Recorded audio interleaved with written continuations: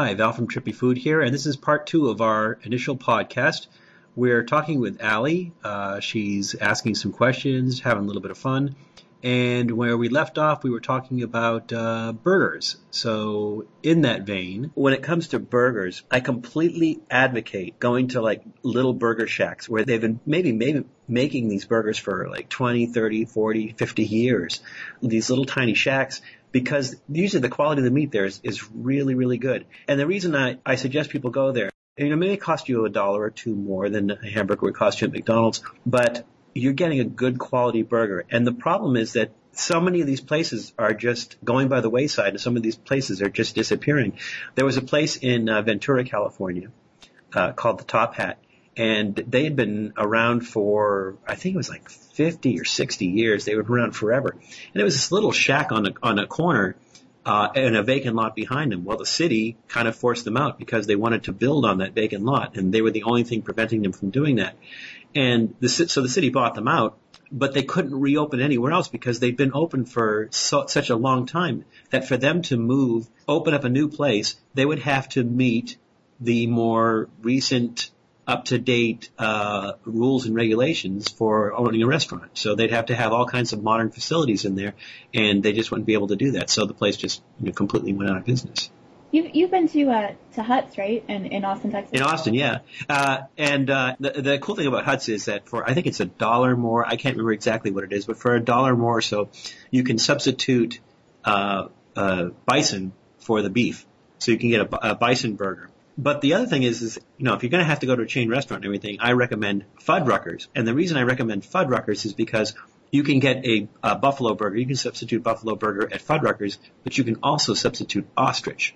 You get an ostrich burger at Fuddruckers as well. What does ostrich taste like? It tastes very much like beef, now, which is kind of a conundrum, because if you think about it, ostrich is a bird. It's the world's largest bird, and it tastes like beef. So it's kind of like, that the typical first thing out of people's mouth is, does it taste like chicken? And no. Because it's a bird. Exactly. It tastes nothing like chicken. Nothing like chicken at all. It tastes like beef. It maybe has a slight tangier taste to it. But if you didn't tell somebody it was ostrich, they wouldn't know that it was not beef. And that's the thing is, people have a tendency to want to sneak things by people. And so they tell them, or they don't tell them what it is. So they'll say, hey, try this hamburger. And then when you finish the hamburger, they say, that was ostrich. What do you think? Well, it kind of works the opposite for me. So if they did that to me and they said, here, try this hamburger, and I ate the hamburger, and I said, yeah, that's pretty good. And they said, well, that was ostrich. And I'm like, well, why didn't you tell me it was ostrich? Because then I would have savored it. I would have paused. I would have gotten the smell and the taste and everything and just, said, okay, this is what ostrich tastes like. How is this different? How is this the same? And I would have, evaluated it differently. But if you tell me, it's a general assumption that it was just a generic burger. You tell me it's a burger and then I eat it and then you say it wasn't a burger, it was ostrich. I think, okay, it was a good hamburger, but I wish I knew it was ostrich. I would have, approached it differently. And I can understand this myself. Maybe you can. There are people who say, oh yeah, the other day I went to this restaurant and somebody ordered something for me and they told me it was chicken. And I ate the whole thing and it was really, really delicious and everything. And then they told me it was pigeon. And I was sick for 2 days. And I think to myself, wait, you loved it. You absolutely loved it, the taste of it. But when you found out it was pigeon, you suddenly didn't love it and it made you sick. And I feel like it's almost like a placebo effect. Like they mentally talk themselves into the fact of they're being sick because it's something that they wouldn't think mentally that they would want to eat because they think of it as dirty. Trick themselves into feeling that way. I think of my mother, who, when we were kids, she used to get head cheese. And are you familiar with head cheese, what it is? Mm-mm.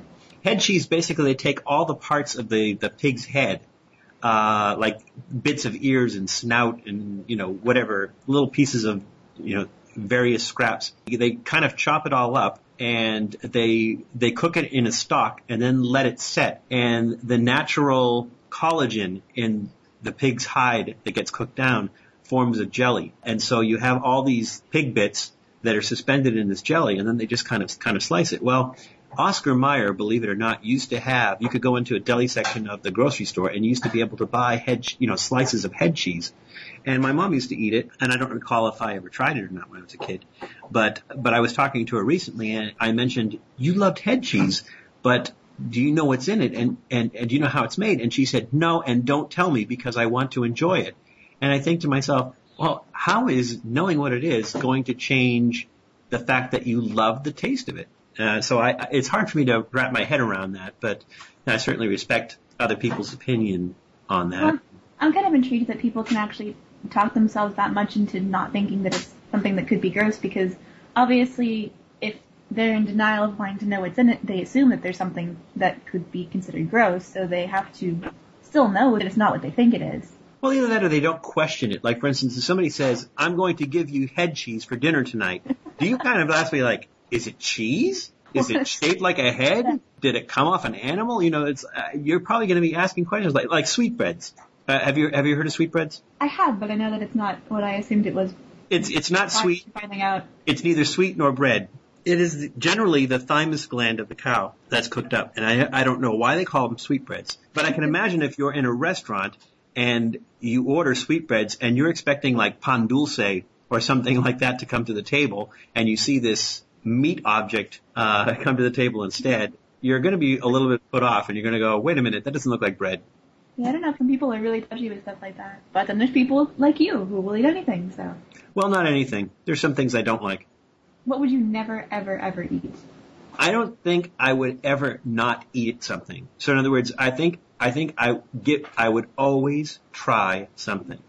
There are just things you really would prefer not to. No. There are things that having eaten them once or twice or even more than that, I just don't like, and I don't want to eat anymore.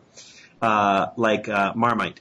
To me, Marmite tastes like 100,000-mile crankcase oil that's lightly salted, and you spread it. I mean, it's a British thing. You spread it on toast for breakfast, and every time I've gone to England, I've given it a try. So I'll get my piece of toast and I'll spread my Marmite on that, and I'll take a bite, and it's just, to me, I don't enjoy it whatsoever. I don't enjoy it. I usually finish the piece of toast thinking that as I eat it, maybe I'm not accumulating a taste for it.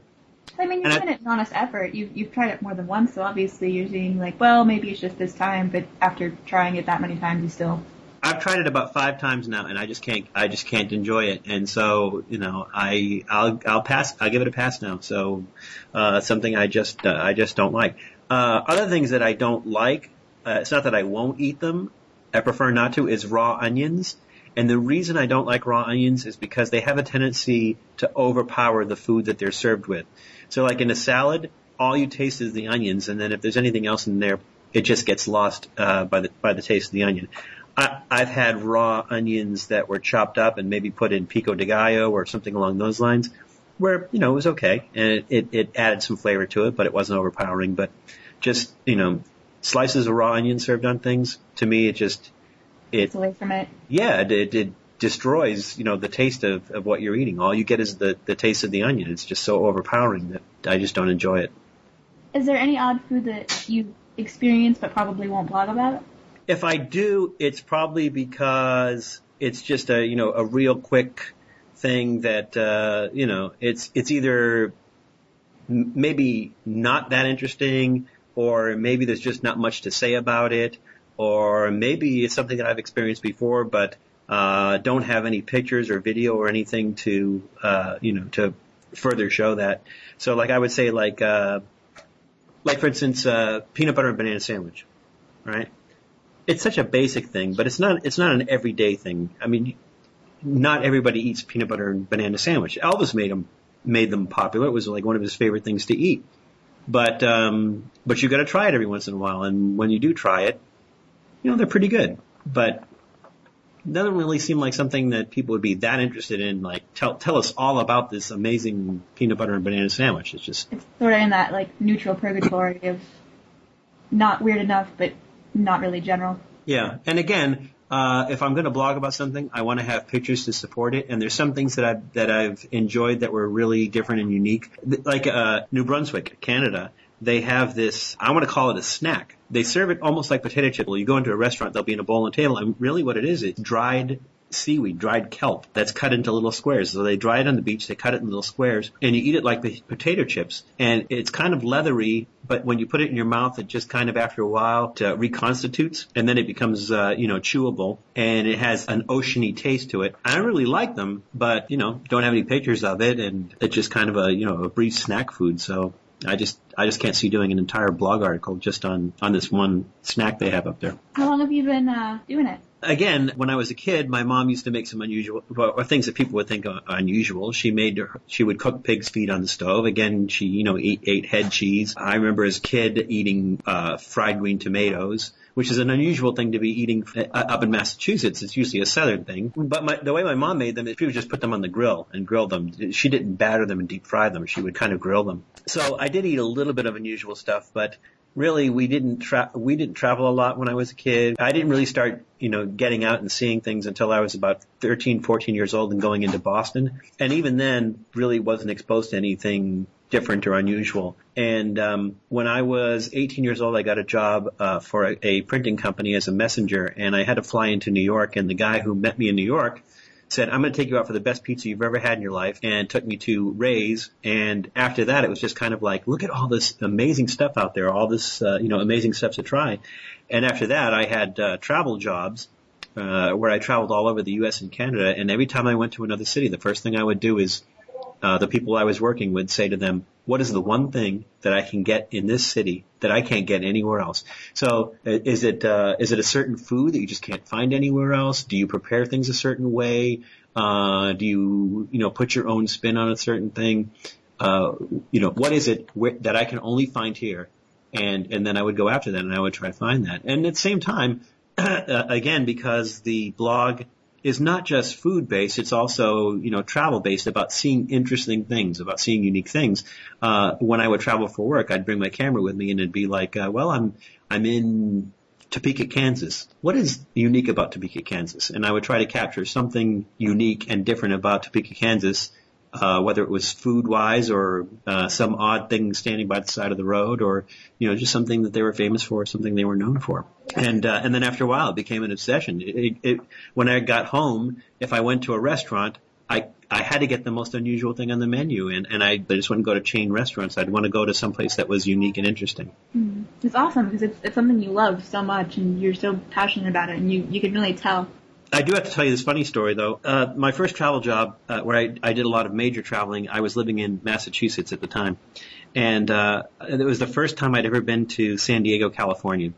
And the people that I was working with, I kind of took them aside and I said, hey, look, you guys are, 25 miles from the Mexican border. You have to have some good Mexican food here. I mean, there's got to be some good Mexican food places. And the guy said to me, look, okay, I'll tell you what to do. Go up the street here. Go through the set of lights. On the left-hand side, you'll see this place. It's called Taco Bell. And then there was a kind of embarrassing pause for a second. I was waiting for a punchline, and I said, seriously, Taco Bell? And he said, yeah, it's Taco Bell. It's kind of fast foody and everything, but it's really good. And I kind of explained to him that, look, I live in Massachusetts, and there's a Taco Bell up the street from my house, and I was kind of looking for something a little bit more regional. And then he said, oh, well, maybe there's something down in Old Town. You'll have to talk to somebody else, but I like Taco Bell. What ended up happening was I did have to talk to somebody else and say, look, I'm looking for, something regional, something that I can only get here, good Mexican food, This guy told me Taco Bell. Yeah, what do you got? And so if you think about it, we're talking about, enchiladas, burritos, standard Mexican food. But now I've ramped up my search for Mexican food. Now I'm eating Oaxacan stuff, so I'm eating things like huitlacoche, which is the corn fungus, or the grasshoppers, fried grasshoppers that they eat in Oaxaca. So even if I'm going for an ethnic food, the more unusual, the better. Like Chinese food. I don't want poo-poo platter. I don't want chicken fingers and spare ribs. I want rolled pig's ear. Even when you take the basic stuff, I like to ramp it up and take it up a notch. Up to the elite level. Elite level of weird foods. Well, too much to talk about in too little time. This marks the end of our first podcast, part 2. Hope you enjoyed it. We talked to Allie for a while. We had some fun. talked about food, we talked about travel, and we'll have more podcasts coming up in the near future. So I invite you to give me your ideas. If you'd like to participate, we do the podcast on Skype, so we can record a session. If you find somebody that you think we might want to talk to and interview, we'll try to do that. If you have any ideas for doing a remote session where we actually go somewhere and do some recording live, please let us know that too. So you can reach me at val@trippyfood.com. I look forward to your ideas, and may all your trips be good ones.